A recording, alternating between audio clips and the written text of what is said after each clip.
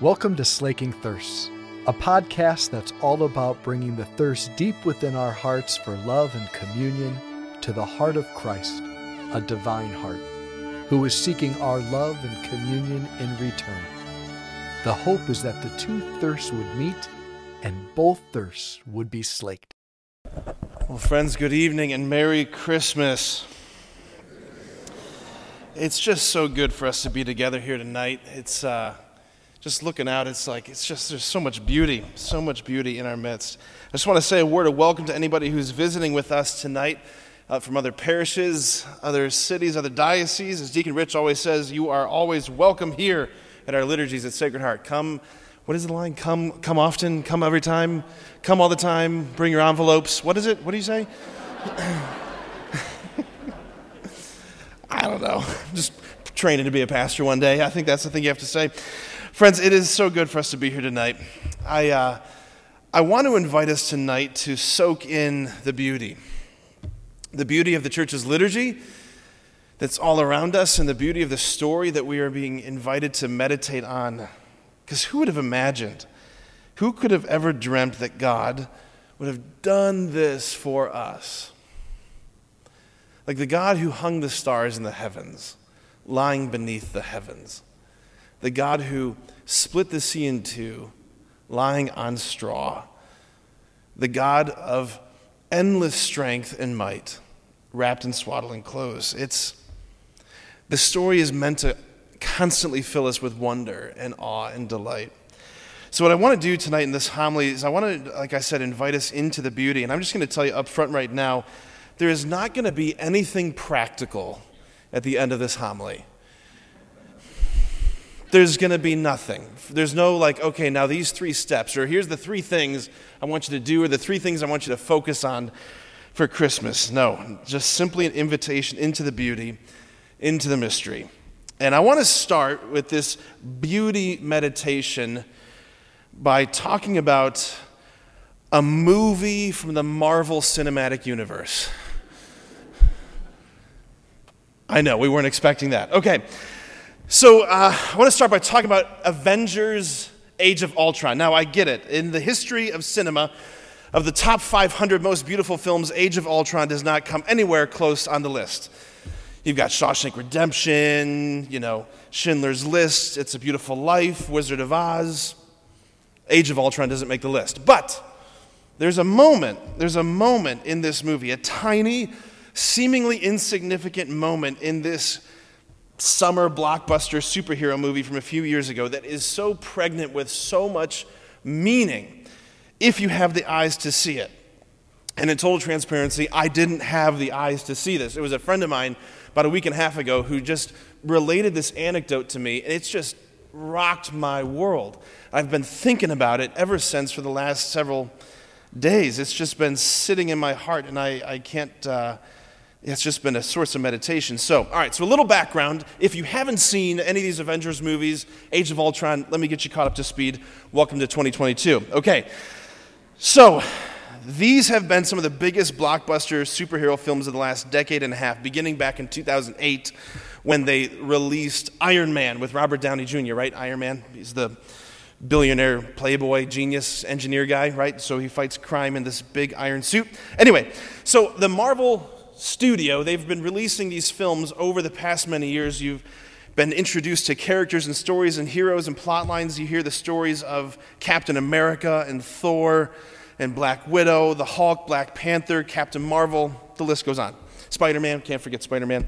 Okay, so these superheroes, some of whom are literally gods in other worlds, like Thor, for example, they slowly coalesce to form a alliance known as the Avengers. Okay. Earth's greatest superheroes defending Earth from the greatest evil that wants to threaten us and destroy everything that's good and beautiful and wholesome in or on the planet. So, after the Avengers suffered a loss, I'm making these movies sound really riveting, aren't I, right now? Just the way I'm describing them. They're very good. Okay. So after the Avengers, they've suffered this loss. They needed a place to retreat to and regroup, and they make their way to a little country farmhouse. It turns out it's the home of one of the Avengers. His name is Hawkeye. That's his superhero name. His real life name is Clint. Okay, so they go to Clint's house, And you see these hulking superheroes moving through the field, wearing their gigantic costumes, things like that, moving through the field into the house. Clint enters the house, and his wife, who's very, very pregnant, she greets him with a kiss. And they're just all taking in this moment, this very domestic moment. And then his kids come running down the steps, and his kids embrace Dad, who moments ago was fighting aliens with a bow and arrow. Not the weapon of choice I would pick, but that's what he was doing. So he gives his kids this big hug, and you see Thor standing there next to Captain America, right? Thor, who's the god of thunder, right? Chris Hemsworth plays Thor. He looks a lot like me, just more hair. He's got his armor, his flowing red robes. He's got his war hammer in his hand, and he just shifts his weight ever so slightly to the side. And he steps with his massive God-sized boot on a little Lego set that's on the ground and just crunches it.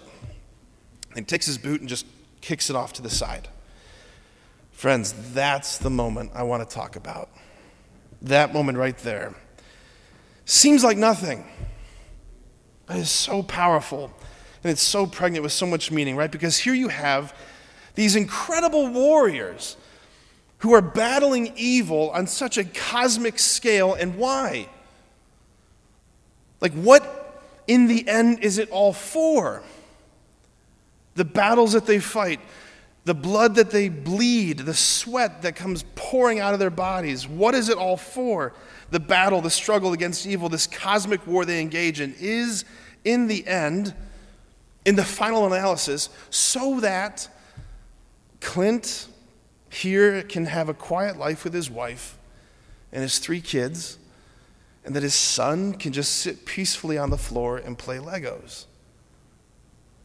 Like, the big is for the sake of the small, the seemingly insignificant. Like, the battle that they're fighting is for those Legos. It seems insignificant, but it's everything. Friends, here's perhaps why this has been swirling in my heart these past many days preparing for Christmas. Because you read through the Old Testament, you see a God who is big, who does big things, massive things, cosmic things, flooding the earth, having Noah and his family survive aboard an ark.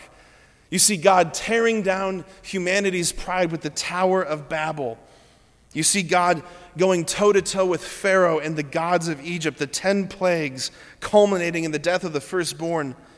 You see the Exodus, God leading his people by mighty signs and powerful wonders out of Egypt into the promised land. God who cuts a way through the Red Sea, the water like a wall to the left, a wall to the right, and the ground beneath them is dry as they march through, and the Egyptian army who comes barreling behind them is drowned in the waters. You've got the conquest of the Canaanites, the siege at Jericho, the Israelites surrounding the city and bringing down the walls with a mighty shout. You've got David empowered by God to slay Goliath, the rise and fall of the judges, Samson, the story of him and Delilah. You've got the God who appeared to and spoke to the prophets, Isaiah, Jeremiah, Ezekiel, and the visions that they had. Isaiah with this vision of the throne room of God with God on the throne and his train filling the temple. Or Jeremiah, he sees the water flowing out of the right side of the temple, giving life everywhere it goes. Or Ezekiel, the image of the glory of God lifting from the temple and leaving the city by the east on these chariot wheels of fire. Or you think of God who spoke to Job out of the whirlwind, right? Job who asks God to justify himself, and God who gives him a tour of all of creation and basically says to Job, "Who are you, oh man, to question me?" Like, friends, like all of that, that whole huge chunk of the Bible known as the Old Testament, all those long centuries since the garden, everything that he did, the covenants, the prophets, the patriarchs, the promises to Abraham and Isaac and Jacob, to Moses, to David, all of it was for this moment. The moment that we're celebrating and remembering here tonight. And while they were there, the time came for her to have her child. And she gave birth to her firstborn son. She wrapped him in swaddling clothes and laid him in a manger because there was no room for them in the inn. Like, I think about God's providence and the way that he unfolded this story, like the movement of plate tectonics beneath the earth's crust, that over the course of eons, things rise and things fall, things change. So like the plate tectonics of providence and grace, they were finally in place. And from the chosen people of Israel that God had been forming over the course of centuries, long centuries, this people that have been purified through suffering and tribulation, who've been sustained by great promises and great hope. Out of this people of Israel came the rarest flower, a young maiden, immaculately conceived and perfect. She was our tainted nature's only boast. And then one day, 9 months before this day, God came to her with a question. It was a marriage proposal, really, and she said yes. And right there in Nazareth, in history, in our history, like the history where all the things have ever happened, in history, a point in time, God became flesh. A tiny, seemingly insignificant zygote nestled within the sanctuary of Mary's womb. She became, in that moment, and from that moment onward, the new Eden. She became the new Ark of the Covenant. She became the new temple. She was literally heaven on earth. If heaven is where God dwells, then she was heaven on earth. It's what she was. That's what she is. And again, because of divine providence, she and her husband made their way to a cave in Bethlehem, the city of David, where the prophet said the Messiah would arise. It wasn't because Caesar had decreed. It's because God wanted them there. Caesar was a puppet. So there they were, alone in a cave, surrounded by animals, and those two by themselves welcomed into this world a newborn baby boy. And they wrapped him in swaddling clothes, and they laid him in a manger, a tiny, seemingly insignificant event, hardly noticed by anybody. Nobody in Bethlehem noticed what happened that night. But everything that God had done up to this point was for this moment. He made the universe to be a tabernacle in which he could dwell. He made this world for him to enter it. Everything was for this moment. And like more than we could ever grasp, he wanted to come to us, to be with us, to save us, not by hovering over our humanity,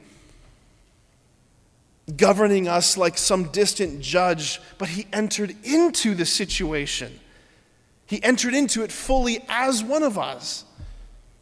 Jesus, lying in the manger, wrapped in swaddling clothes, is, if you will, the Lego set, crunched on the ground.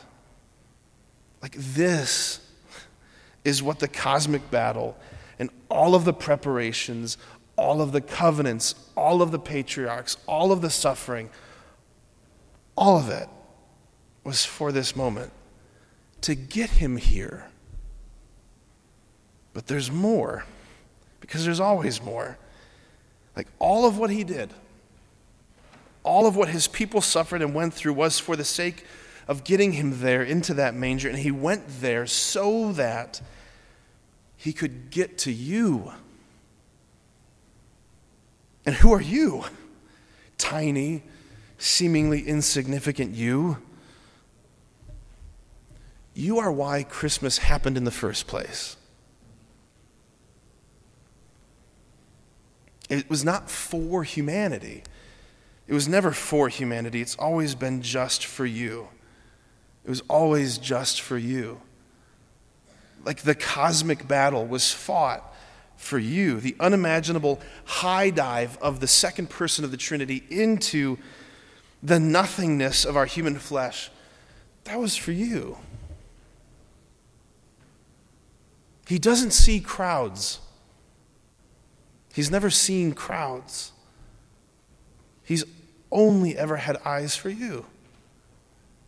Like, friends, this night, this Mass, everything that surrounds us this night, all of the bigness of the liturgy, the big, beautiful decorations, and they are beautiful, all of the big music, all of this, it's for the sake of you, to invite you to have a little moment with him, an encounter with him. For some of us, for the very first time. For others of us, a renewed encounter. Because if Christmas is ever going to make a difference in our lives, that if this is not going to be just a day that interrupts the rest of the days and we just get back to life as usual come Monday, if Christmas is going to make a difference, we need to say yes to the invitation that lies at the heart of Christmas. So do me a favor right now. Humor me for the next few moments and close your eyes. We heard in the gospel that the angel of the Lord appears to the shepherds, keeping watch over their flocks in that region. They're told this amazing news. They're told where to find this newborn baby, and they're told what they'll see, but we don't hear what happens next in the gospel the church gives us tonight. That section gets cut out. But here's what happens next. Luke says, when the angels went away from them to heaven, the shepherds said to one another, "Let us go then to Bethlehem to see this thing that has taken place, which the Lord has made known to us." So they went in haste and found Mary and Joseph and the infant lying in the manger. Other translations will say they ran to the manger. Friends, right now I want to invite you to go with them in your imagination, because this is the faculty of our soul that God has given us to experience these realities. Feel the cool air rushing past your face. Feel the ground beneath your feet. Together, you with the shepherds, you come to a place where you crest a hill, and you look down and you see a small cave opening and the faintest glow of light spilling out of the cave. You approach the mouth of the cave, and that's when you see them, the ones the angel told you about, and you can barely hear the conversation the man and the woman are sharing. It's hushed and it's intimate, but it's peaceful. One of the shepherds steps forward to explain what had taken place in that field, and they tell them what they had experienced, what they had heard, and that's why they're there. And the man and the woman in the cave, they don't seem surprised one bit by what's being told to them. It seems to be the least interesting thing they've experienced that day. And that's when, from where you're standing, you look in and you see him. Just a little bundled thing. A baby just like any other baby, but somehow not like any other baby. You see Joseph wave his hand. He's motioning for you to come in. You kind of say out loud, "Who, me?" "Yes, you," he says, with a gentle smile. And you come in, and he scooches over, making room for you to be right next to her and right next to that baby. And that woman, Mary, she's so radiant, and she's so calm. And she's beautiful in ways that words can't describe, but she's also utterly real. And her eyes are looking intently into yours, and she simply says, "Would you like to hold him?" And suddenly your mind begins to flip through your past. Everything you've been embarrassed by, everything you've been ashamed of, things you've done and things you've failed to do. And you're crushed with the sense of unworthiness. And she sees you hesitating, and she says, "Hey, that, all of that, it's why he's here. All of that is why he longs for you. Would you like to hold him?" And without thinking, the sleeping baby is placed in your arms, and this This tiny, seemingly insignificant moment. You with him and he with you. This is everything.